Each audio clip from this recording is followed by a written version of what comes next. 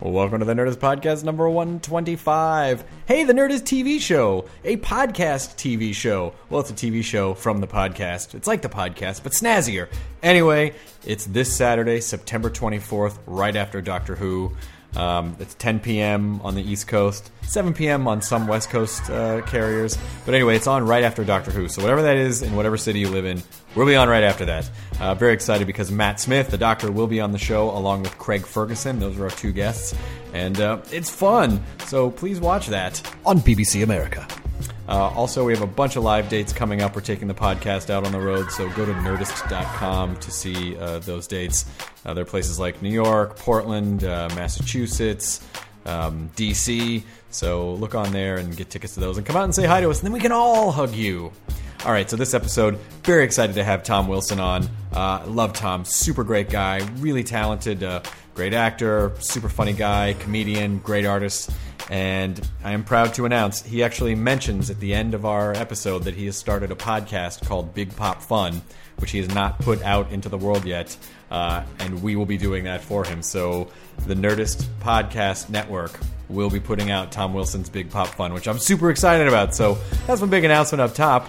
And as far as this episode, I can sincerely say it was one of my favorites. I really loved talking to Tom. He's a super nice, but very just thoughtful guy. And yeah, I mean, you know, it's fun to talk about the Back to the Future stuff, but I was super excited to hear about like the early days of the Comedy Store and what it was like in the pre-comedy boom and shit that went down with him and Kinnison, and that stuff was so amazing to me, and Tom was just such a wonderful guy. So I think you will enjoy this episode. The Nerdist Podcast number 125 with Tom Wilson. Tom Wilson. It's hard to do these morning show radio effects with my voice in real time. Time. See? Now entering Nerdist.com.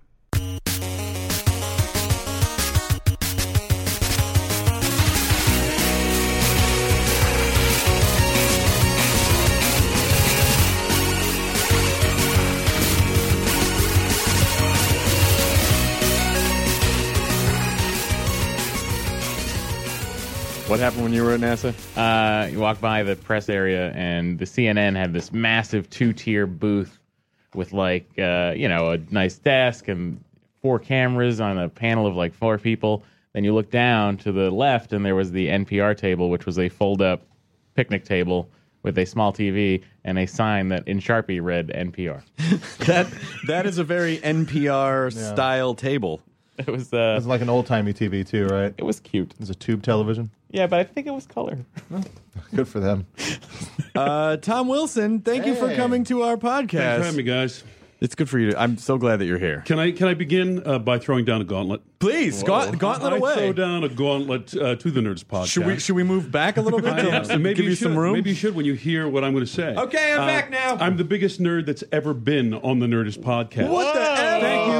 Let me back it up. Oh, shit. Okay. Okay? Oh, shit. Because I've got a long checklist, okay? Okay. My debate partner in high school He wins. was David Brooks, the New York Times columnist. Oh, my who God. just spoke extensively about me in his book TV episode on C-SPAN. Thank you. I got one trophy when I was in high school. It was in the 10th grade. It was for the oral interpretation of prose, in which I read from the Russian poet Yevgeny Yevtushenko's piece, Baby Yar, and a short story by Stanley Elkin called A Poetics for Bullies. Thank you. In 1975, I and my teammates on the Radnor High School Model UN team won the national championship. Thank you. I'm a member of the Tubists Universal Brotherhood Association, the TUBA, an international brotherhood of tuba players, and I have asthma. Come on, take it. That is that was like the INDB, the Internet Nerd Database. That's the real Nerd stuff. MDB. All right. That's That is all backed up. Okay. Yeah. I got my first computer in 1981. I won the 1984 Memphis Junior High chess tournament. I went to computer camp. I was in debate club. In high school, I was president of the Latin club, and went. And in addition to going and playing chess tournaments in other cities, went to a Latin convention in the mountains in Colorado at this weird, like, haunted YMCA facility that was right near where they shot some footage. Latin convention? It was a Latin convention. Okay, Latin convention is good. I will only share my space on the medal stand with you. We had to orate in Latin. Wow. It was pretty fucking nerdy. It was pretty, but I don't know. Yours are pretty good. All right, I got it. Oral interpretation of prose, baby. Yevgeny Russian. Yevtushenko. Growing up, I partied and got laid. So I'm sorry. I guess I guess I lose. I guess I lose. Your virginity. Yeah. Loser. Do you remember any of the Russian? Do you remember any of the Russian prose? I remember none of it. I remember the beginning of the short story "Poetics for Bullies" by Stanley Elkin. Okay. Which was I'm Push, the bully. And what I hate are new kids and sissies, dumb kids and smart, rich kids, poor kids, kids who pass pencils, water the plants, and cripples, especially cripples. One time I was pushing this red-haired kid. I'm a pusher, no hitter, no belter, an aggressor of marginal violence. And his mother stuck out her... Well, it goes on, but it was a piece about the Stanley Elkin story about a bully in school and everything. So I'm reading this thing along with Babi Yar, and one of the judges, I was like the president of the debate team, model you in the whole bit. Sure. And one of the judges, after the thing, they could give you feedback, one of the teaching judges. So I do this whole short story. The judge goes, "You'd know you'd make a good bully." I swear to you, I was so insulted by that I didn't speak with the guy again through the entire tournament. Wow. Yeah. Because I'd been so pummeled by guys, my whole life. But you're such a tall dude. You're such a big guy. I'm just an accidental big guy. Accidentally large. So you're a small nerdy kid inside a big man. I am, Nerdzilla. Open a door in my chest. There's a small guy in a sweater vest just running down. Driving all the stuff. Turn to the left, cranks. Giant body. Okay. So I was that kid who just grew late, and then bones are cracking and everything, and you, Mom, what's happening to me? And then you just look at this body going, they will pay who tortured me. But that's only like 11th and 12th grade, maybe. 11th grade, I was growing a lot. We had you you were on Barnyard, and you played a murderous duck bully named Krauser Krebs. Yeah. But what I loved about the character is he was this tiny little adorable duck, and everyone's like, "Who's that?" And then tornado of punches. Sure. Do you feel like at the heart of it, there's a tiny little duck inside you, Tom Wilson? There is a tiny little duck inside all of us, and I've written a poem about it. Oh no, in Russian. It's in Russian. In Russian. Of course there is. Of course there is. Most of the absolutely. Well, how did you get into the acting and the head of the theater department in my high school also ran the debate and forensics team. Oh. So I was a lifetime member of the National Forensics League. So you're still in it. Yeah. I'm still in it. I'm still in it. What do you have to do to get kicked out of that? No, you can't. You have tenure. You cannot get kicked out. Excuse me. Dare you? So I was a very sick kid. So I missed a lot of school. I had asthma. I was in the hospital all the time. So, I was having a hard time. I was a misfit nerd kid, and the head of, as I said, the head of the theater department was also in the debate team. He says, I'd like you to audition for a play. And now at that point I thought, well, that's fine and everything, but plays are for weirdos. Plays are for the weird artsy kids, and I am artsy. I like it. I like art. I like all that stuff. I don't have time to do that while I'm debating through my asthma attacks. Right, but I'm not going to hang out with those artsy kids at the lunch tables because that's a pretty wild scene. Yeah. Anyway, so I auditioned for plays, and I got the lead in like every play my senior year, and of course I totally took to it. Was like, dude, I'm acting and everything. Yeah. But I was still. It was in Pennsylvania, so I was still. My dad was a lawyer and everything, and I was still on that track where, well, that's a lot of fun and all the arts things I do, but you have to have yourself fitted for a tie. Yes. Just whatever. Have a little alligator tattoo. Son, I've on had my business chest. cards made for you. Yeah, exactly. So I did that for a while, but once you get the bug and everything, I just had to do it. Actors don't have business cards.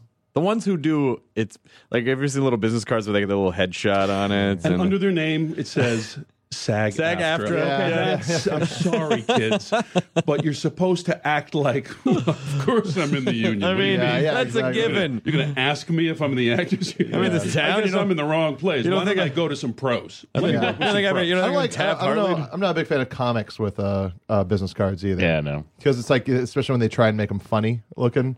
Right. I saw a guy who had one that said, Raiders of the Last Laugh. And it was, Raiders of the Lost Ark. Or the have business that? card with the tragic and comic mask of the thing. Yes. Oh, he I does really- both. You But do yeah. drama, and Mike Furman had cards that just said Mike Furman business card owner. I always thought that was a Yeah. fun. That was good. That was That a was fun good. meta. That's good. That was a fun meta way to go about it. But you are also a phenomenal artist. Phenomenal artist. I've seen because we have the same manager, and I saw the piece that you gave him. It was the truck, right? You gave him the Tonka truck. Yeah. And you paint pop culture toys. Yeah, it's sort of classical realism. So it's an actual a painting of the thing, of the object. They're gorgeous. Heroically lit. So Alex and our manager, had a conversation about some toy that he liked when he was a kid, because he was talking about the paintings. Oh, I love those. I had a Tonka truck that I never was away from. I used to push this in my living room. So I did a pretty big painting for him of a big yellow Tonka truck. Yeah. Which it's oddly moving to everyone, when you do something like that, because it just strikes something within them. Well, not only that, It's, but it's the rosebud of everyone, you yeah, I hit the know, rosebud. but what's so nice about it is that we're in a culture where acknowledging people is generally through an email or a text, which requires little to no effort. And that's kind of what we put. So if you handwrite someone a letter, they freak out. If you paint someone something from their childhood to a realistic degree, that's mind bending in our culture today. That's incredible. But I like doing it, so I do it. I love there was also a ray gun, like the ray gun. Yeah, I thought I did was a really lot awesome. I did a Nickelodeon Studios, where I've done a lot of voiceover work, has a gallery space which is for the artists that work on their shows. Mm-hmm. So a couple of the producers there said, "Well, you're a painter. Why don't you submit to actually take over the gallery space?" And I thought, I'm acting in the show, so I'm the first person that got a solo show at Nickelodeon headquarters of my painting. So I did about 50. But once that, you had 10 or 12. They're pretty big paintings of toys, or a Hot Wheels car going through a loop-the-loop, or big painting, a Viewmaster, just like a 5-foot by 5-foot painting of just a Viewmaster. And so they say, "Well, these are great, Tom. We would love to have a solo exhibition of your work. We'll need like 50 paintings." What? How long does that take? It took a long time. It took a really long time and a lot of really late nights. But it was really, it was unbelievably satisfying. And from that, I pitched ideas to Disney, because Disneyland was going through their 50th anniversary. So they were having this Disney feature artist thing where all the big Disney artists or painters from around the world were doing Disney stuff. And I just went in there and pitched my thing, which was every artist was pitching, "Hey, we'll have Donald Duck and all the characters and Mickey Mouse, and they're all on each other's shoulders, and they're in a car, and they're going, I was the only one who pitched, "Why don't I do a gigantic painting of the ride vehicle from Dumbo?" It is Dumbo, but it's plastic with a gigantic hole in his side, and a safety bar and a big red steel thing coming out of its side that goes to the hub where Dumbo is. And they just went, "Well, nobody's ever said that." I go, "Well, what, Disney objects, the 45 record of the song "It's a Small World." Oh, that's cool. awesome. So that kind of stuff. So I totally didn't deserve it, but I got accepted into this Disney thing and had a solo exhibition of paintings at Disneyland and California Adventure at the Disney studio, at the Disney Gallery. Wow, that's awesome. Yeah. So that was pretty cool. That's amazing. And so do you have a gallery now that you have all your work? Well, Yeah. I do want to. it broke my heart a couple years ago. Alex said there was a gallery fire and you lost a bunch of paintings. A lot of paintings. And and I didn't really know you that well back then. Well, I don't really know you that well now, but I really didn't know you back then. And I folded up inside because I know it's like losing a comedy notebook or just like something that you can't recreate. I mean, you can, but at least I figure a year and a half of really hard work that just in a fire was gone. What Great happened? Paintings. The restaurant next door just caught fire. We don't know what happened. they weren't doing very well. And Business was bad coincidentally, at the restaurant next door, and it was consumed by a fire, which unfortunately damaged the entire gallery that a lot of my paintings were in. no. It was down in Manhattan Beach, California, and I wasn't there to see it, but everyone told me, hey, you've got to know that when they were bringing out your charred, ruined paintings, the entire surrounding crowd was going, oh! well, that makes me feel better. Oh, no! So, A comic's favorite reaction. yeah, a friend of mine who lives down that way, I'm up in the valley here, but a friend who lives in Manhattan Beach just saw it and thought it was like a half a block away. So he calls me and absolutely says, yeah, looks like all your paintings are burning to the ground, so maybe get the insurance. He calls back in a half an hour. Oh, my God. I am so sorry. Please forgive me. I thought it was like the next block down. So that was pretty tough. Do you even can you even get mad at that, or is it like, well, that's just fucking ridiculous? I was surprised at the extent to which I was ruined by it. At the extent to which the wind was taken out of my sails from doing that. There were a lot of really paintings that took a lot of work to do. And we need to, I guess, get to our thing, which is the reason for the paintings, the underlying reason for the paintings that I was doing of the toys so heroically lit was they were all objects of popular culture like me. Uh-huh. So in a sense, each of them was a self-portrait. Oh, that's genius. Wow. So each of them, when I made I made an 8-foot-long painting of a Tonka toy fire truck that was just gorgeous. And people would look at that painting and say, hey, the fire truck, I got this on Christmas. My dad bought me this. It was the same experience of when they say me who painted it, and they say, hey, you're the guy from that movie. You're like I that saw truck. that in a drive-in with my dad in I got to tell you this story because my parents were having, so it's the same experience and the same. I just liked the fact. I was playing on the fact that no matter who bought the paintings, and a lot of people bought them, and they're up in living rooms, that they couldn't not say, and you know who painted it? that is a super meta art. Right. So art it's kind installation. of a labyrinthine fugue of pop Yeah. that I was doing with these paintings specifically. So when a lot of them burnt, it really hurt badly. But, I tried that. I tried coming back. I'm going to be strong. I'm going to repaint 5 of them that I like, Yep. and I'm going to keep going. And I painted about 2 of them. And I can't. It's hard to go back. It's hard to go backwards. Like once you put a lot of effort into one thing and then it gets destroyed, you just like for whatever reason at that moment in time that's what was expressed, Right. and it's so hard to force that to happen again. So that was my statement of I get the whole pop objectification. I'm playing on it. This is my own little artistic joke on it. Thank you. Good night. Wow. Like the comedian from The Watchmen. Well, now that was an accidental segue. When did you start doing stand-up? I started doing stand-up in 1979. Holy shit. I was studying acting, and I was doing theater, and I was doing kind of improvisation and that kind of stuff. And a couple of my friends did stand-up. And again, I was the young acting student. I was like 19 years old, looking down my nose at everything because I was going to single-handedly save the American theater. Yes. If I did anything. Yes. I was whatever, young Marlon Brando or whoever, studying hard. And New York City, I'm gritty. Actually, I was from the suburbs of Philadelphia. But you had that debate team moxie. I had debate team moxie, buddy. And I could go into Russian poetry at any moment. But a couple of my friends did stand-up, and I started hanging out with them. And honestly, the beginning of my stand-up career was they give you guys food?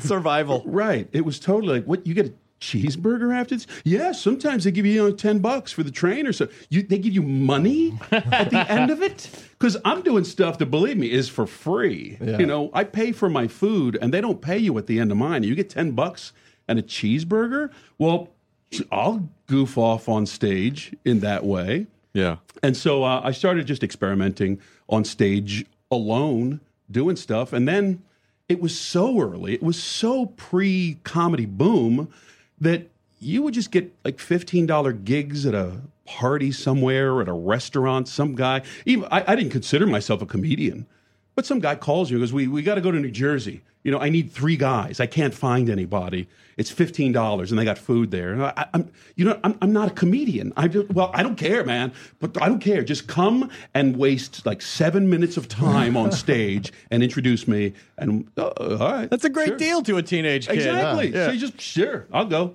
So with duct tape and chicken wire and a notebook, I just started saying, well, what would I think would be funny if I was on stage, and just started writing and doing stand up. Wow. And when was it when you kind of decided like, oh wait, I think maybe I'm actually a stand-up now? I was a very bad stand-up for a while because like everybody, I was just sort of doing an impression of what I thought a stand-up comedian might act like or be like, and I had actually, trained in theater. I mean, I took a lot of classes, and I went to a lot of school for acting and theater, and I thought, wait a minute, it's just a play. It's my own play. I'm a character in a play. It is a piece of theater. Oh, that's an interesting approach. Yeah, and so for however many minutes I have, that's how long the play is. So it's not depressed Tom or desperate Tom or any kind of Tom. It is on stage Tom in my play, which is my show. And I'll tell you, the day I did that, I got good fast. I got good fast. Well, because I always used to think like, well, when you're trying to find your voice in comedy, which always takes fucking forever. There was a certain point where I was like, okay, maybe I should write for the character of me, whoever that is. But then the more you think it's this other thing, it's a very bizarre experience when you realize that one day, like, oh no, it's just me. It's just me. It is just you, but it's of course it's an enhanced version of you. Yeah, of course. It's on stage you. Yeah. Because that's all we have ultimately. People will always, I think, see an impression of a comic on They stage. do, but I almost feel like that, during your sort of comedy journey, you're watching the two paths of the onstage character of you and the person who is actually you get closer and closer, and it's kind of that day when they meet, I think, is when you become like a master comedian. That's my theory about it. I think that's very true. Very true. That it took a long time for me. It took a long time in my adult life just to get used to the fact of being physically large. I was really, we joke about having the inner duck or whatever, but yeah, I was a kid who was beaten up by everybody, and then I just got big, and I was doing comedy. I was out at nightclubs and doing, it took a long time just to get used to, well, when people say things or when guys push people around, I don't have to take that. Or, I can say like, no, I disagree. You shouldn't talk like that. And then they go, oh, okay. What a great experience to go from a nerdy kid to a big dude and just watch the way just to watch other human animals treat you differently. And when I got big, for example, I have a loud voice. My chest is big, and I just speak. I speak clearly with diction and loudly. And until I was in my 30s, I would be embarrassed because people would go like, "Hey, man, why are you shouting? We're standing right here," or whatever. And it was just me using my normal voice. You should have punched that guy. And then that's when you get mad. Right. And, or whatever. I'm just standing in a place. And okay, I'm taller than the 3 guys, and they're going, why don't you shrink down or something? Why don't you exhale, chest man? I'm just standing here. I'm allowed to stand. So I swear, in my 30s, I really, on stage, it was sort of like, look, This is how big I am, okay? I'm a large caliber human being. When I laugh at a restaurant, yes, everyone looks at me because I'm bigger than you. Too bad. You don't like it, don't look at me anymore. Now, did you get big because you made a wish on a fortune-telling machine at a pier? Is that what happened? Yeah. I did. And you just woke up giant in a bunk bed? Piano. Yep. It's the wrong Tom. Wait, what? You got the other. Your Hank's in your head. Oh, shit. Well, I don't know how much you want to talk about Back to the Future. I don't talk want about it as much as you want. Well, Chris. I just don't want to bug you. But listen, to a smaller degree, people still ask me if I fucked Jenny McCarthy from 1995, and it's and I always just kind of like, I always play along like, no, I don't, and they always say it with this enthusiasm of, I'll bet I'm the first person to ever ask this question. I'm always like, okay. And I was shooting. I did an episode of Mad TV in the 90s, and Barry Williams was on that episode, and we were having a conversation, and he played Greg Brady. And so this sort of came out. I was like, yeah, people always ask me about this. And then his eyes kind of glazed over, and he listed like 10 answers that he's always had to, no, the dog ran away. No, we were just friends. No, Alice did this. No, Cousin Oliver came from blah, blah, blah, And then I was like, oh, I'm a piece of shit. I mean, that's, he's been dealing with this for 30 so that's years. how he does it. He literally lists them off right in front of you. Really?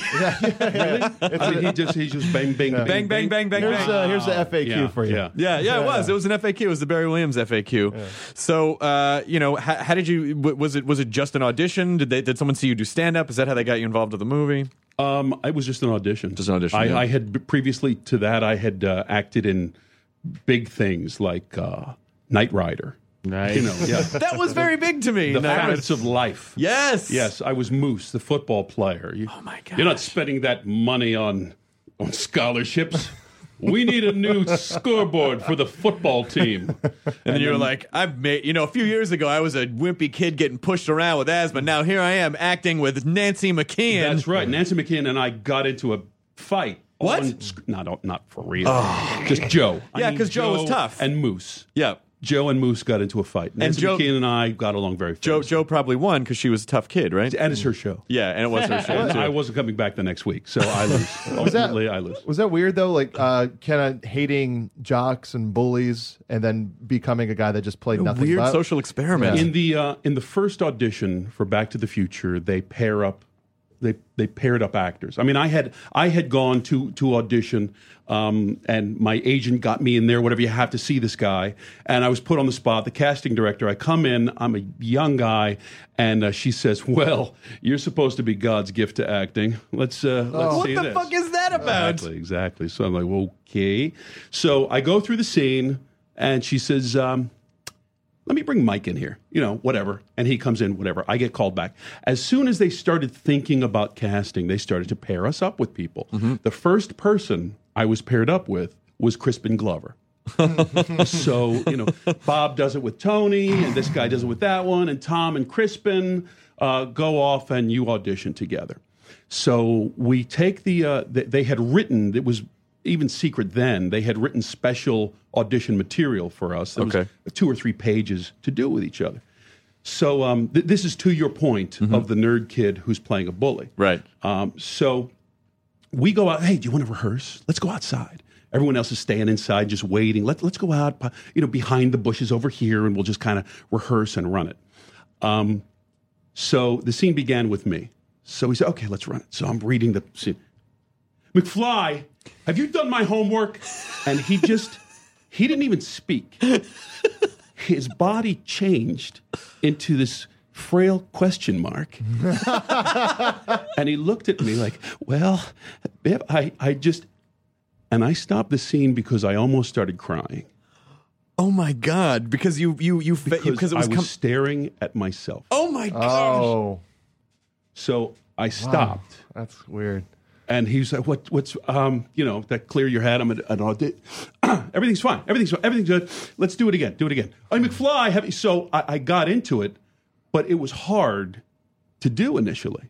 It was really hard to do. Wow. That's amazing. Crispin and I went through the entire audition process as guys would be paired, and they change him with them. Okay, Tony, now you do it with Todd. Todd and Tony, you do it together. Crispin and Tom.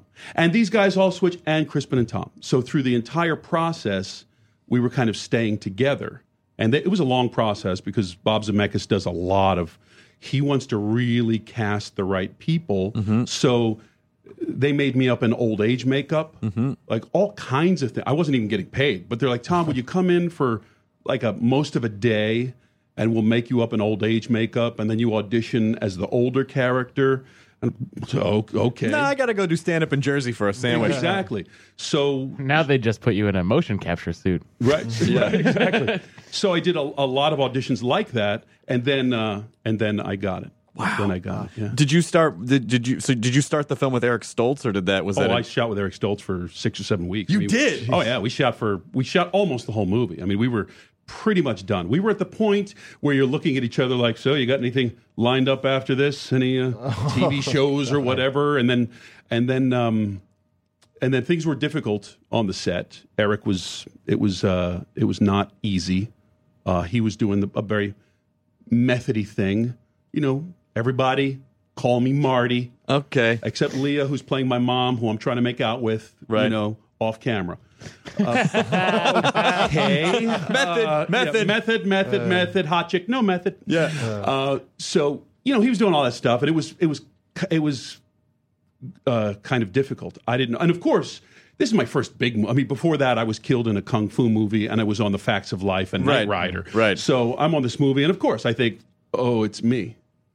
It's got to be me. Everyone is talking about me behind my back or something, or I'm doing a bad job. There was a tension in the air. Something wasn't right. So then they actually they stopped production. We're not working today. We're not working today? Oh, shit. Are they closing the movie down or whatever? And there's, no, we're not closing the movie down. We're just not working today. Okay, so I'm at home. I get a phone call from Bob Gale, the producer of the movie. Hey, Tom, listen. Could you come down to the studio? We'd like to talk to you. Oh, shit. Fuck. And I was told, listen, Bob, could you just tell me right now? Could you just tell me over the phone, man? Because I'd like to hear whatever you have to say right now. That'd be great. We'd really like to talk to you in person. Jesus. So if you could come down right now, Bob Zemeckis and I would like to meet with you. So I take the longest drive of my life, and I'm doing I'm shaking, and I'm saying, listen, Tom, you stay cool. When they fire you, stand up like a gentleman. Like a gentleman. And you shake their hand. And you, why, thank you for the opportunity. I'm sorry it didn't work out. And then, Alaskan fishing boat or whatever. I'm going to go buy that tie my dad wants me to get. Law school, exactly. And we'll quit and no one will ever see us again and everything will be fine. So I go into his office, Bob Gale's office, and then Crispin comes in. So the Rubik's Cube in my brain is just going crazy now, turning. So they're not stopping it. I guess Crispin and I are fired? That's so fucked up. They couldn't at least say, listen, you're fine, but we just need to talk to you. Right. So they sit Crispin down and tell us pretty gravely, listen, fellas, we just wanted to say this thing is going fantastically. You guys are spectacular. The movie is unbelievable, but the bad news, we've had to fire Eric. Yeah. I melt like a cartoon character from my chair onto the ground, and I'm just like, I'm sort of laughing, and but I kind of saved it to kind of go, is he okay? Because so Eric was fired, and they said, we've got this guy, Michael J. Fox, who's on a TV show, Family Ties, and he's going to come on and redo all those parts of the movie. Wow. Did you have to reshoot everything, or did they keep stuff from the original? Like other there angles? This is a good. There's a big argument. I think they would have to pay Eric Stoltz. It's my belief that Eric Stoltz's fist punches me in the 50s cafe. Because I do not think that we reshot that because it was a close-up of me. Now, the editors and everyone out there who I think are interested in their skins or whatever, no, that's not true. Right. Eric Stoltz never appears in the movie. And I'm just like, look, I get punched in the face by somebody. I guess you want to sell it as it being a stunt man, but I think it was Eric Stoltz, and I think his fist comes through and punches me. I'm sure, in the like face. in '84, '85, they're like, "What? Were people going to have machines where they can just freeze frame things with perfect clarity? No one's ever going to know." Look at that freckly fist. Yeah, I saw some of the. Oh, sorry. Go ahead. No, Tom. go. You go. I was just going to say I saw some of the footage of Eric Stoltz. the Blu-ray. They There's put it like on the Blu-ray. seconds of it. You knew they were going to, because they're saying no one will ever see this. Yeah. All this footage is going to be stored right next to the Lost Ark. I mean, it's going to, and I'm like, they're going to, as soon as they can make money off it, bingo. Here's Eric. He basically, it looked like he was playing, and I think they even alluded to, or they may have just said, he was playing it a little more, a little darker and a little more like not as fun, and Do you remember anything about his performance? It was a very different thing. A very different thing.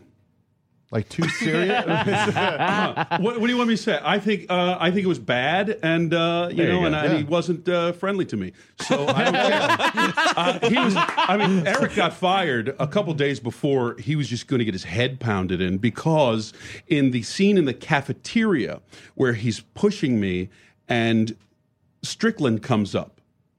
Yeah. Like, Ted, hey, Ted, and I'm almost punching him in the face. He was pushing me so hard with his whole method thing. The method was very strong toward me. Right.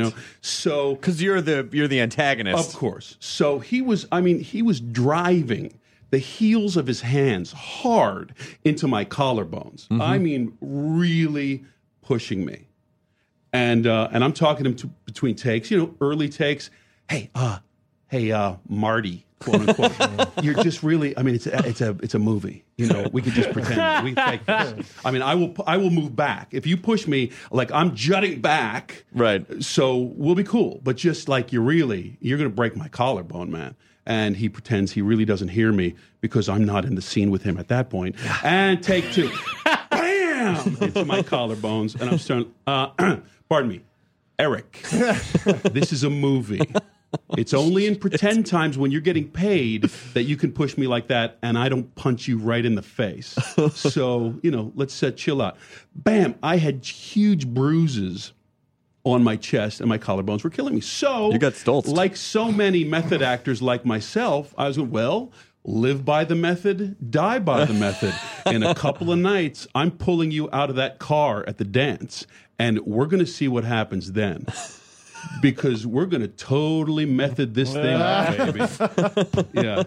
So and then he got fired. So I never got to do anything. Do you wish? Do you think about it sometimes? No, I don't care. And I imagine Well, he's here right now. Come on. No, I mean, I just that was the Eric thing. But Eric, I think, is a nice person and everything. He was. It was a long time ago. Everyone was young. Who knows what goes through people's minds when they're kids and they're. Yeah, I don't have any. I don't have any deal about. I mean, I really, for you guys, because you're friends or whatever. Sure. I mean, I'll talk about the movies, but it's not. It's really. Not nearly in my consciousness as much as it is in the kind of cultural zeitgeist. Well, it really is because and a movie like that to a bunch of kids growing, a bunch of nerdy kids. That was really our, that was one of those movies that's like, it's sci-fi and it's a nerdy kid and he wins and it's amazing and It's the only movie I've ever owned on Laserdisc, Betamax, VHS, DVD, and Blu-ray. I mean, I'll come act it out at your house. If you want. I mean, if and it feels like you understand this, but part of the. Part of all of the what about is just because that movie was one of those movies that that changed the direction of so many kids' lives and was like, yes. I've been very gratified by that. I mean, I brought a kid out of a coma in Scotland. What? Okay, yeah. Because months later, I got an email from the family and everything, and the kid was in a terrible car accident that had fatalities. He was in a coma for weeks, and the dad finally said he's a huge Back to the Future fan. Just play the movie over and over and over and over. And he came to thinking, why does Biff keep yelling at me? Why does Biff keep yelling at me? So he literally opened his eyes, I guess thinking I would be there or whatever. So I'm not a doctor. No, But I have brought a young man, a Scottish boy, out of a coma. You're welcome, Scotland. Yeah. But I understand that. I think that it's a struggle. Look, it's not some big existential problem for people, but people would like to express something to me of how much that meant to them. Absolutely. And I try to express to them that I get what they're saying, but I don't think it's ever enough for them. There's nothing you can say back to them that's going to be gratifying. Right, because they need to somehow peek into my soul or something to say, Just call me butthead. Yeah, Tom please. got That's the what they thing want, that yeah. I was trying to say. Yep. And I'm just trying, and I'm saying that. Thank you very much. I appreciate that very much, and I know it's meant a lot to a lot of people, and it means a lot to me. Thank you. And there's some longing that they're going, that really wasn't enough. Right. It's because they feel like they want you to connect with them the way that they connected with this thing you did, but there's no way It's that impossible. you can ever. Yeah, I mean, it's because it's so deep seated. Right. You can't ever fill that. You can't fill it, and Mark Hamill can't, and nobody can. Right. Nobody can. Now, who have you ever met? Have you met like heroes of yours that did you ever feel that the tables reversed? Oh, absolutely. All the time. I met the bass player Stanley Clark, and I could barely speak. Now, nobody knows who Stanley Clark is, but I was the tuba player. Okay. I was like a jazz lower brass player and had bass players and everything, and Stanley Clark was an amazing kind of jazz fusion bass player.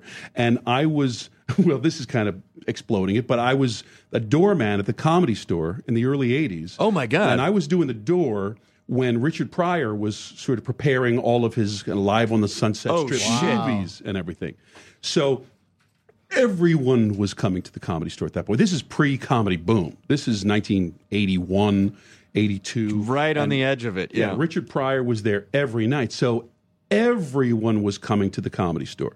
And it was fine. It was fun, and I'm calling my brother, hey, Mick Jagger was on stage last night with a bunch of, Mick Jagger or Willie Nelson or bands, the Kinks came and had a booth, and there was so much much fire of that improvisational comedy thing going on that whatever Motley Crue would come in and realize that they were they had long hair and they were a big rock band, but they didn't do close to what comics were doing on stage right then. Right. Which was really free and very, very passionate and inspired. So, make a long story short, everyone's coming there. And it was really neat to kind of meet Willie Nelson or loan Stephen Stills my guitar. You can make this long story long, by the way. I'm fascinated by this. Well, I was great to lend Stephen Stills my guitar and let him play some songs or Willie and all that stuff. And oddly for me, Stanley Clark walks up the steps and I'm like,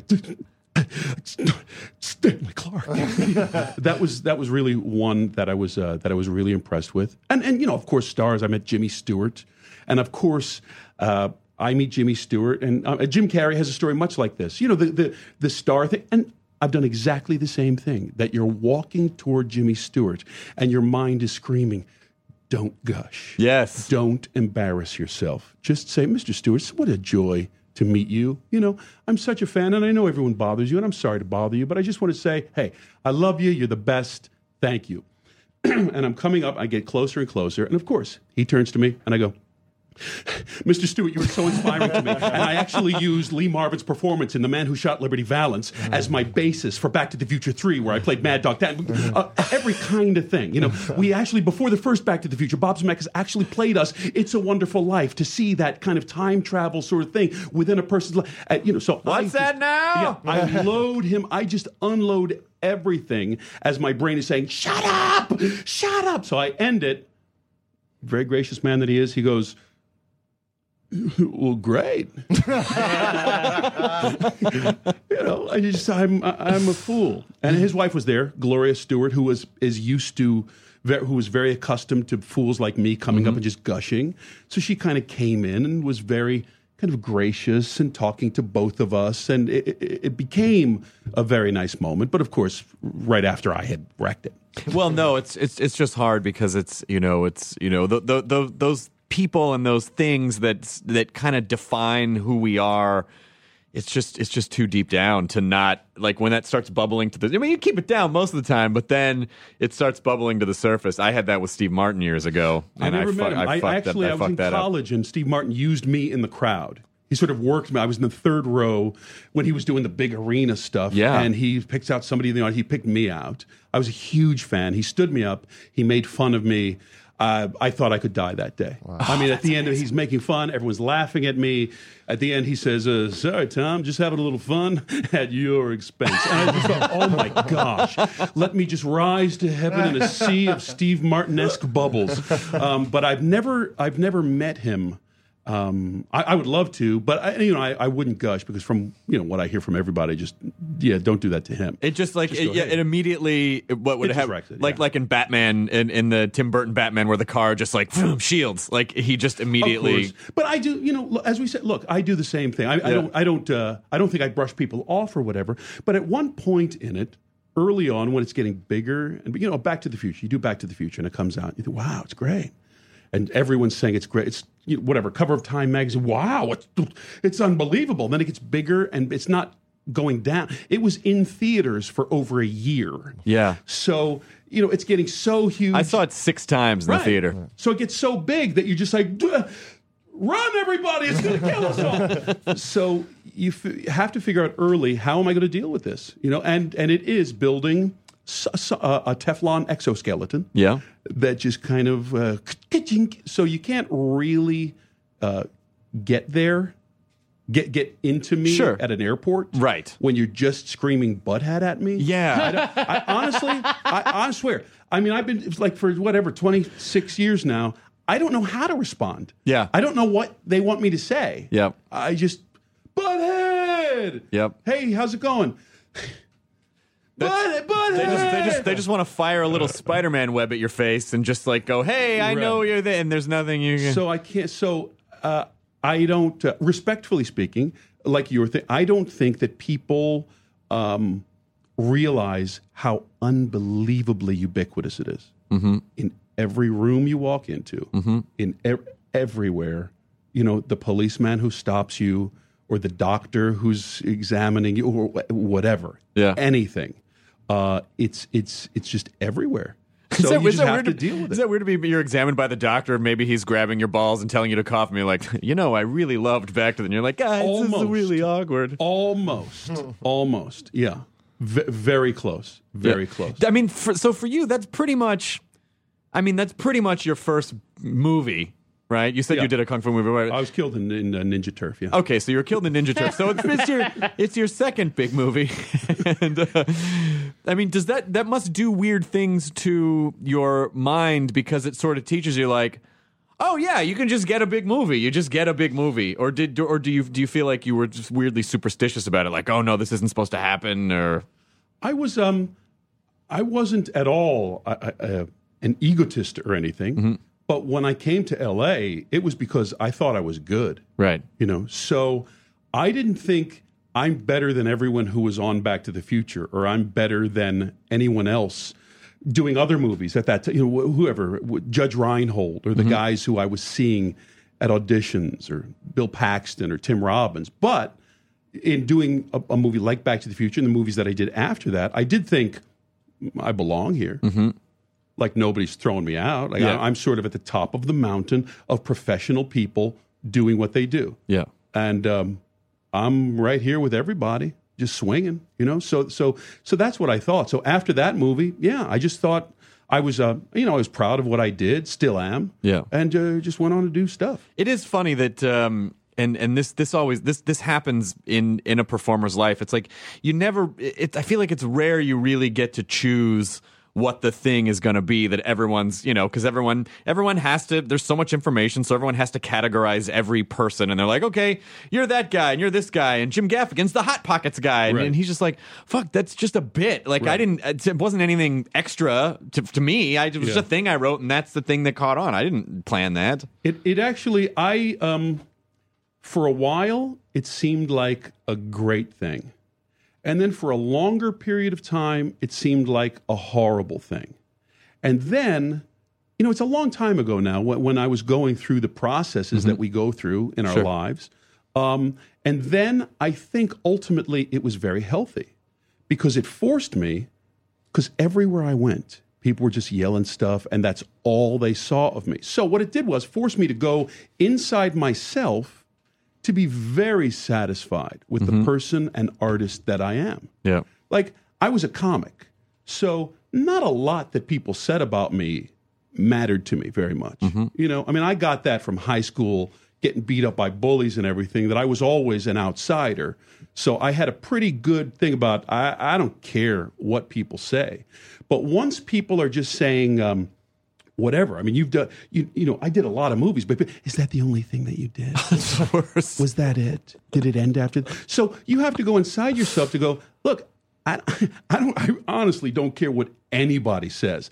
I'm cool with me, with the person I am, with the artistic pursuits that I've made, and you know, I don't care if you want to. You know, I know. Look, it's going to be the first line on my obituary, but I won't be there reading it, so I don't care. It is almost like a weird. It's almost like a weird, like Faustian clause or a Twilight Zone episode where it's like, I want to be a famous actor, and they go ding, and then just for, you know, every day of your life, it's just that one thing. And I don't think most people can really appreciate that. I mean, yes, of course, you know, some people are like, hey, shut the fuck up, you know, you're in a big famous movie, and it's like, yeah, but every day, every fucking day, after a while, gets a little grating. And then for people to ask you, I kind of snap. I didn't snap, but I was at PAX, this game convention, and this dude come up and he was like, dude, I love Singled Out. And I was like, oh, that's awesome. And he was like, whatever happened to you after that? And I'm like, I'm on like 5 things. What are you talking about? Right. You can't go around carrying your laptop with your IMDb page or something. Or they tell you to list. They're like,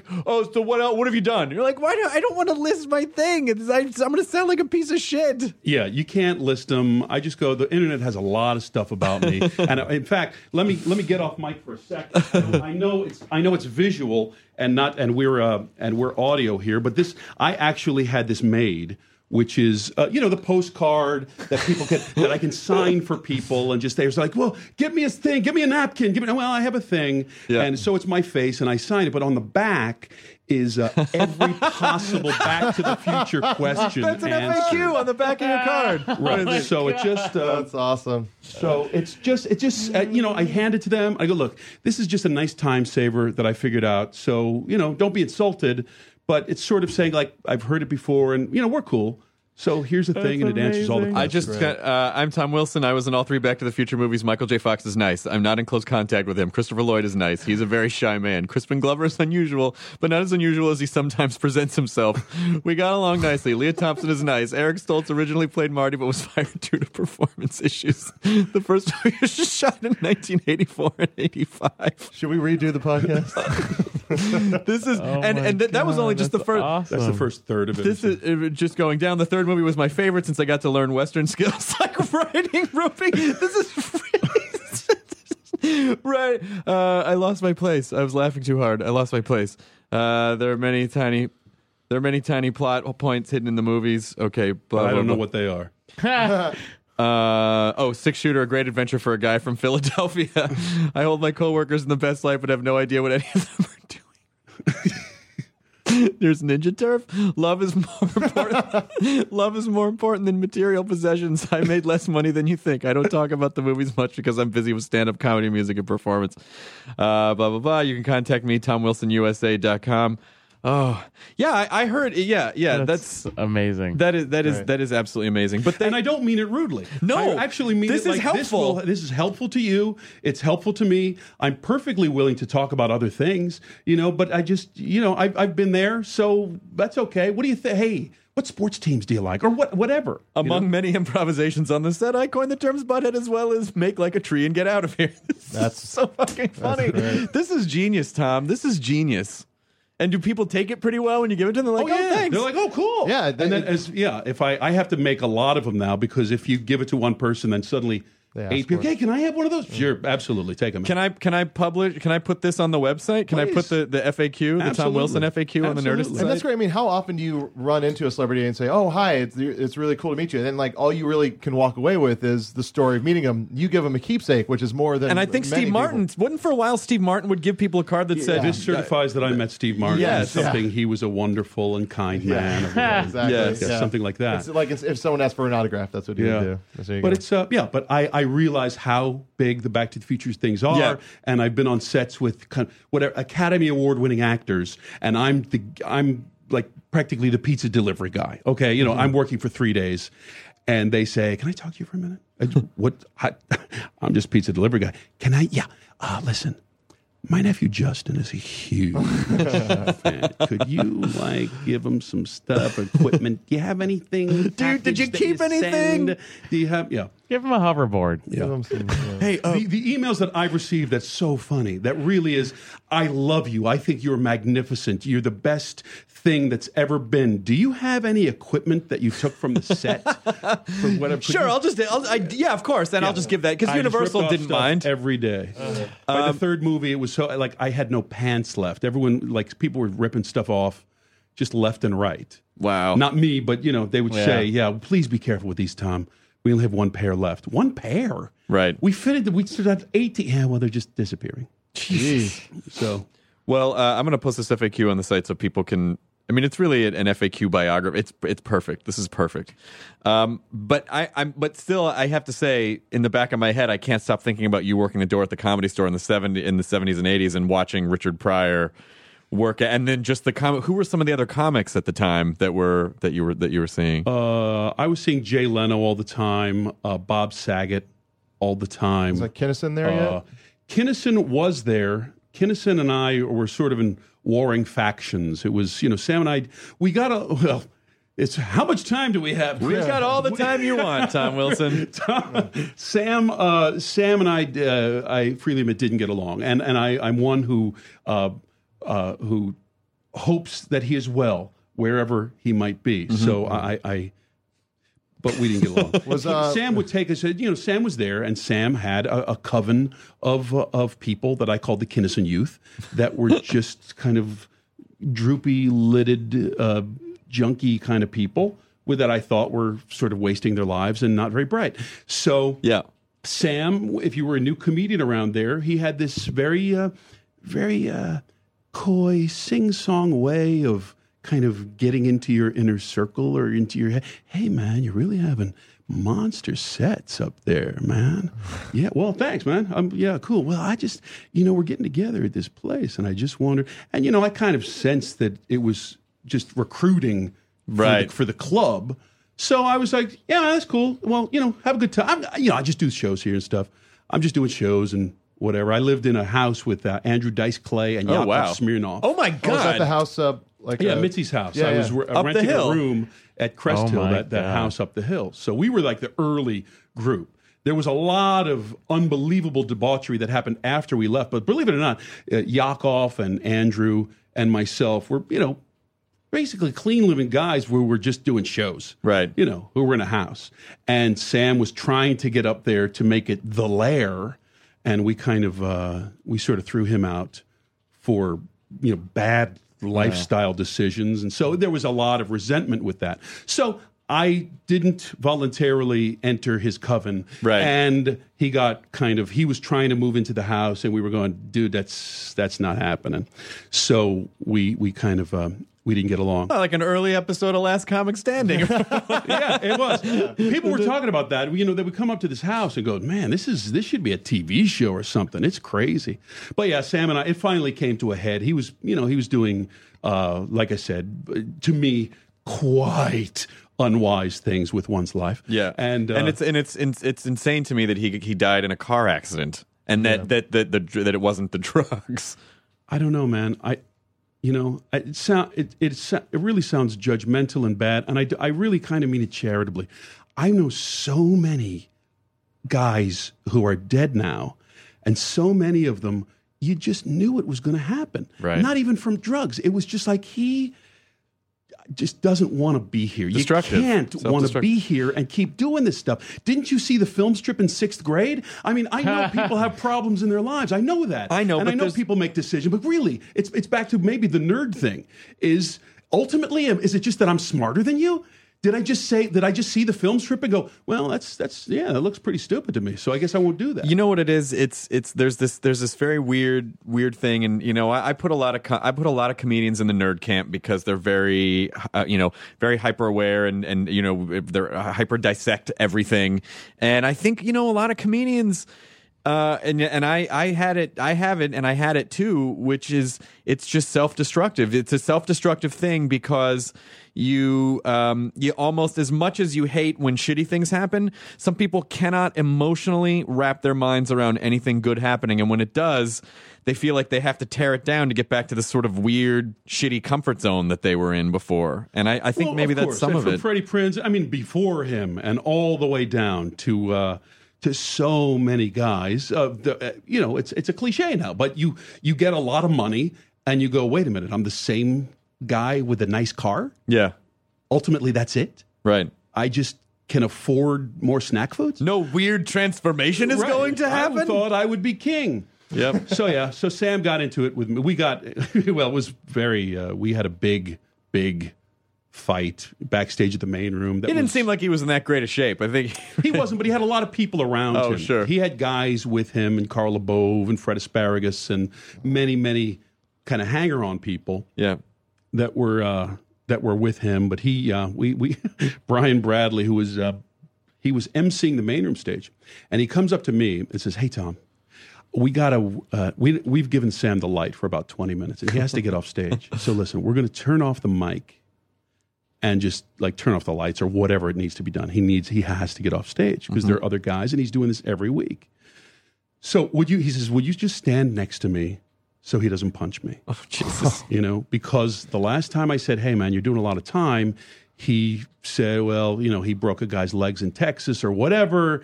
And was he big at this point? Was this before the 9th annual Young Comedian special that kind of broke him, or was this at? He was getting big at that point, but yeah, he was not famous at that time. So he was just a crazy person. He actually, the story goes, and I wasn't there that night, but that Argus Hamilton, the comic, was choking Mitzi Shore out in her office.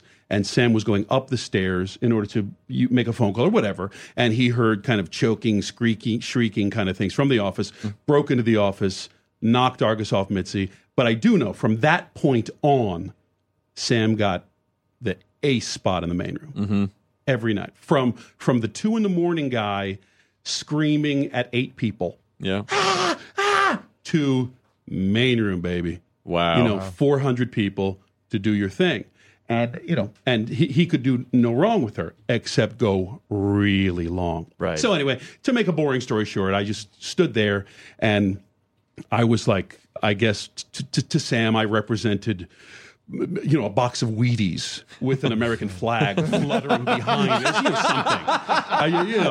something. It's not like I was like that, but just really, I had said no to the Coven thing. I said, I'm just doing my thing. And so he kind of took it out on me, and we got into a big thing. But it was one of those. It became comedy folklore because a lot of comedians were backstage. Yeah. For it, where he started going, "Don't get in my face, Wilson." I'm going to say, "Look, hey Sam, I'm not.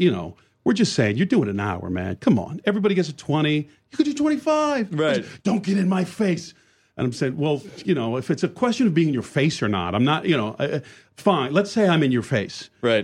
Does something happen or what? And then people are witness to this. Then he kind of turned beet red. His face started shaking, and he said, "Don't unleash me."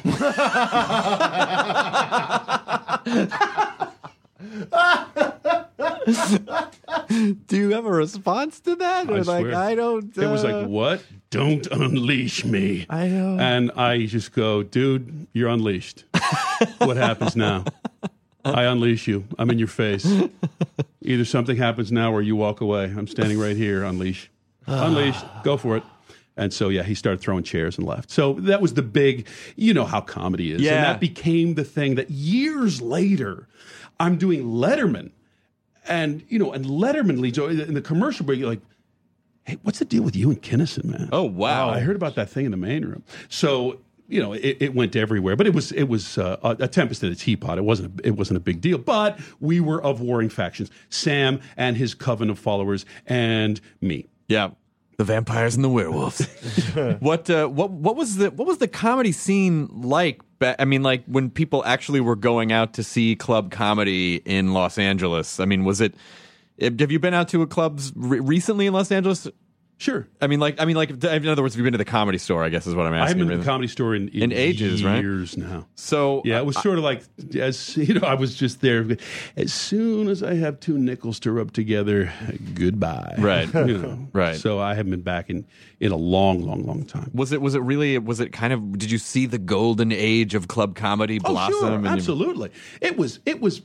Yes, it was. I'm the guy in my electric wheelchair. Well, let me tell you about the age when comedians were actually respected. What? That's crazy, yes, Grandpa. There was a very small window of time where people actually honored and respected. Sorry, I'm tweeting. Did. I'm sorry, Grandpa. I'm tweeting. I'm sorry, I can't hear you on my Facebook. But it was the Comedy Store main room has over 400 seats. Yeah, and there were 2 packed shows on Friday and 2 packed shows on Saturday. The original room has some, 250, 300, I don't know, next to it. It was packed. The main room is a fucking awesome theater. That is a it was great comedy space. Ciro's was the biggest nightclub in Hollywood during like the 40s and 50s, where Clark Gable would go out with actresses and everything with their mink stoles and see Frank Sinatra All perform. the gangster ghosts apparently still haunt the Comedy Store. Exactly. So, yeah. So it was a big nightclub. So it is one of those big old. I mean, there are YouTube videos that people took on old movies of juggling acts in 1947 at Ciro's on YouTube and stuff. So it's amazing they had the foresight to put it on YouTube back then. It really is amazing. That's how ahead of its time Ciro's was. Well, thanks to the 16mm YouTube share button. Exactly. Well played. Exactly. Yeah, but that is a gorgeous big room, space. and it was very. It was great to work that room. Who were some of the comics that you really were like, oh my God, yeah, that guy. Every time they came into the room, you had to kind of sneak in and watch their sets. Well, certainly everyone gathered at the back wall to watch Richard Pryor. Right. Every show, because he was the most amazing comedian that I never got to see him live. What was that like? It was an artist, but a working man going to work. Mm-hmm. He would come, and he's getting ready to do one of his movies. And he would come, and the first night was almost nonsensical stream of consciousness talking. Mm-hmm. You would bring him up. I brought him up a million times if I was emceeing that night. Ladies and gentlemen, it's the world-famous Comedy Store, and we have a treat tonight. Please welcome Richard Pryor. And everyone laughs like he must be joking. And then Richard Pryor walks through, oh! And everyone goes crazy. And then he would just start talking, and even Richard Pryor would get, let's say, Richard Pryor would get 8 minutes of coasting. Mm-hmm. No matter what you say, we're into it, and we're into you. And then the audience, though, at that point, like I said, the audience had respect for him. So I think almost as a unit, like a group psychology, that, he's working on ideas. Right. So everyone would quiet down and allow him to work, to try to put things together on stage. And they were taping every show, and he would go up into the belly room or with Paul Mooney and with a couple of other friends of his and a couple of bodyguards, and they would hone what was funny there, what was in there that was good. Well, the thing where you went to Africa or whatever. You have to tell that story about this. And I'll tell you, the next show was a little bit better. Mm-hmm. And the next show was a little bit better than that. And it's like he was planing a piece of wood. Yeah. Or something. Like he was making an arrow. And just every show, just taking a strip of wood off it. And at the halfway point, comics are thinking, dude, this guy's in another league, man. Yeah. This is really something. And in a matter of months, it's an hour and 15 minutes crushing. Yeah. Crushing. and he would make a movie or do something, and they go off, and then you wouldn't see him for a while. I saw Chappelle do that. I opened for Chappelle a bunch for a week in San Francisco at the Punchline, and it wasn't. I don't really know Dave. I was supposed to be headlining, and then they were like, "Oh, Dave wants to stick around and do shows," and I'm like, "Whatever he wants." And I watched that same exact thing. He would start out at the beginning of the week just kind of riffing around and fucking around, and then night 2 you'd start to see it's like a lava lamp. You'd start to see these blobs take shape, and then the next night it would become a tangible object, and then he'd put little bells and whistles on it, and then by the end of the week it was like, oh my God, I just fucking watched a classic bit form in the span of 4 days. And I give Rich Pryor even more credit that I was there a night in the original room where he was having a really hard time. He wasn't putting his ideas together well, and it took so long that he was actually kind of doing badly, and people sensed it, and he's kind of sweating, and he's looking in the lights. But everyone's doing that in the silence. We love you, Richard. Yeah, man, whatever. He's joking to the guy. And he says, you're going to have to excuse me.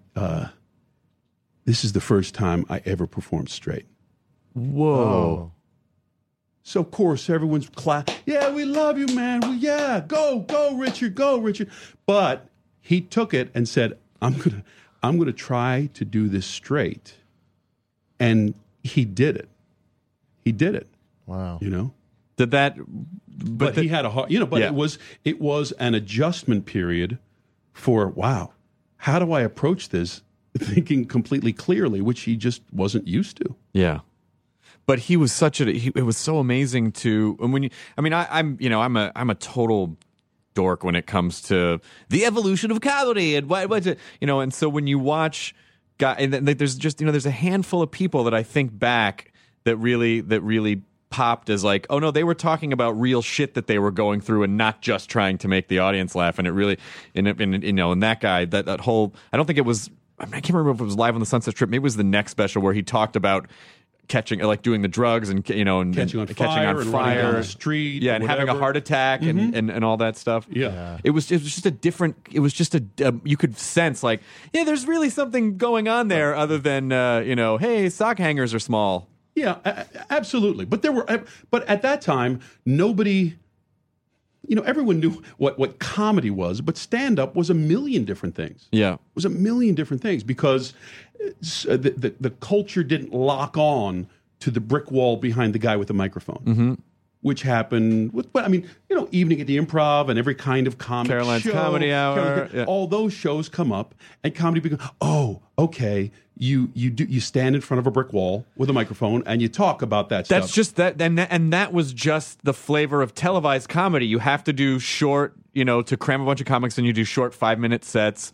You don't. That's rare. You don't really get to. Only a handful of people get to do hour specials, and people really get a sense of who they are. As you know, though, if you're going to be that guy who's going up on stage and saying, "This is really my authentic life, and I want to share it with you," you need a lot of people who are willing to listen to you. Yeah. You need a lot of people who are going, "Yeah, man, I'm here for you, and I'm willing to listen to where you lead me." And increasingly, I think that's pretty tough. Yeah. I think that's pretty tough. So back then there was Richard Pryor, and there were guys like that, but there were all kinds of there were just musical acts and impressionists. Well, Yakov Smirnoff was just here's this kind of like one-dimensional thing. It's easy to digest. It's like it was relevant because of what was going on politically in the world at the time. And but he was making money. I mean, Yakov was from Russia. Yeah, he was doing a thing that was making money. Yeah, for him that was like he beat the system. Right, right. He figured out a way to just make a lot of money. Now, do you think a guy like Yakov, who, just like us being in America, we're just like, we're just regular like white guys. We have to come up with whatever it is our thing is, but Yakov, he's Russian. He automatically has a hook. Right. Automatically. He's a Russian guy. Yeah. So did you ever feel like, fuck, I wish I had a thing and Sure. Absolutely. I played for the first number of years that I was ever doing stand-up. I played the tuba in my act. Now, I took a lot of heat for that.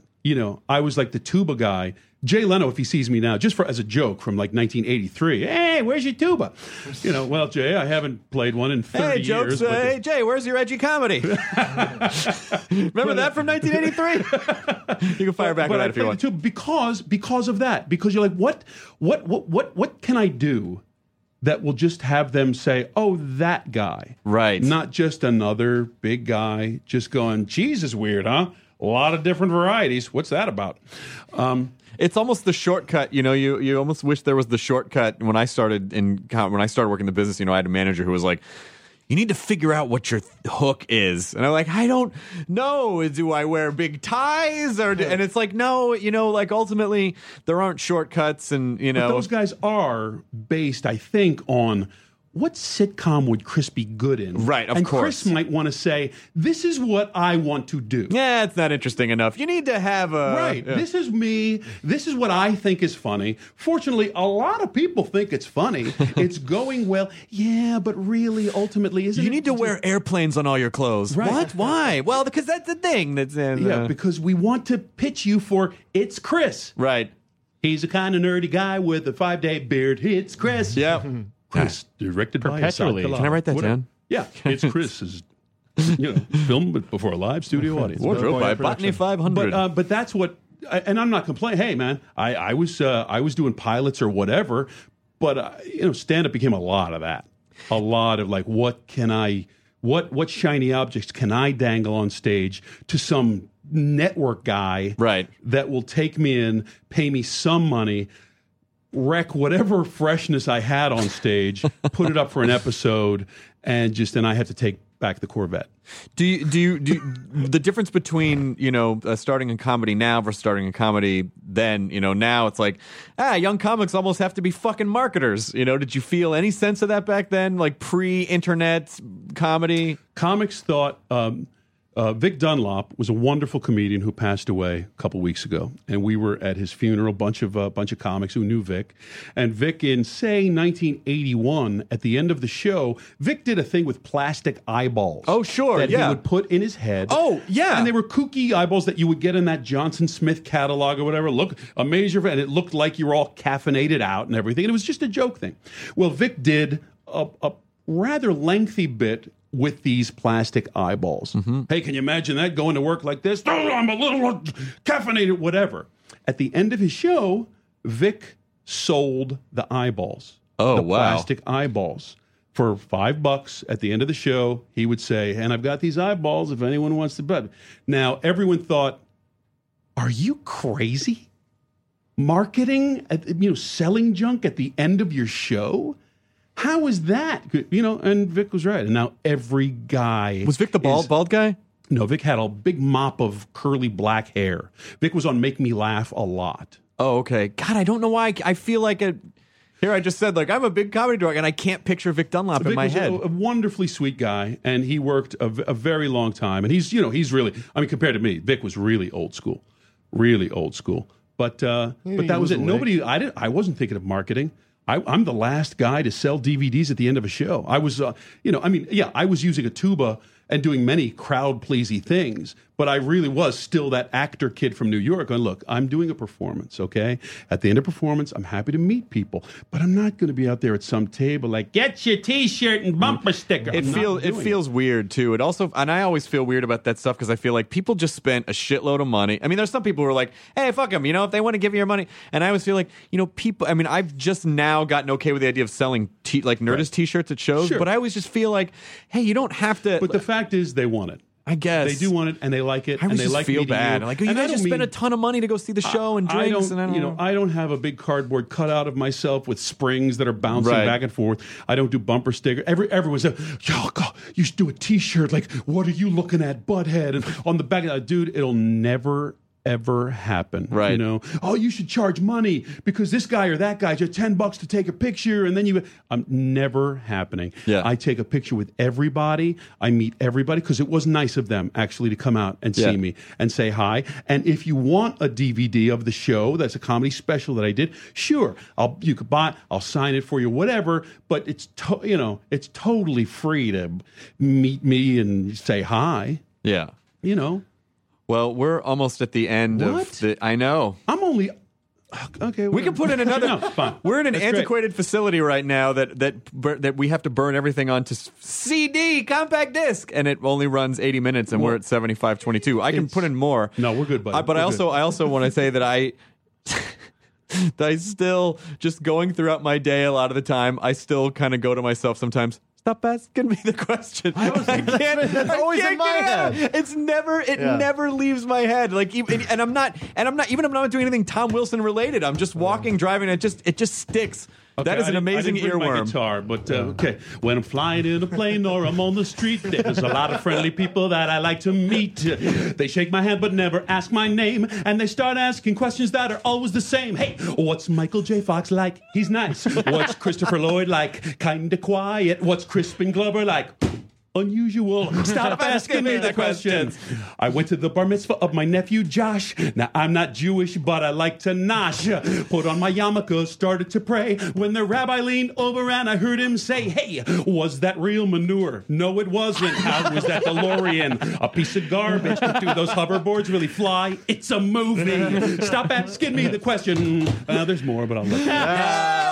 That's awesome. Oh, That made my day. now people are gonna go and be like, "Do the Stop Asking Me the Question song." It's catchy. It's really a is. fucking great It really song. is. Tom Wilson, you're fantastic, and it's so nice to see you. And every time even though I don't know you that well, every time I see you, it's always really nice. Like, I like Tom. We should hang out. We should go to lunch afterwards. Let's do. Okay. Thank you very much. Tom Wilson USA is your website. And I'm doing my own low budget podcast. Could I just pitch that? Please. Big Pop Fun, I'm calling it. Oh, that's like fantastic. A pop sensibility. So it's Big Pop Fun, and I'm doing that. And I wrote a book that's apparently unpublishable, but I'm going to do it. And that's called The Masked Man. That's coming out soon. That's fantastic. And so your podcast is up now, and people can get it on the iTunes. Absolutely. Fantastic. On the iTunes. On the iTunes. Yeah, on the iTunes, on the internet tunes. Put that in your podcast. Can I get that on the internet tunes there? Thank you so much for Thanks, coming guys. on, I Tom. appreciate it. Thanks for having me. Awesome. Enjoy your burrito, everyone. Now leaving Nerdist.com. Enjoy your burrito.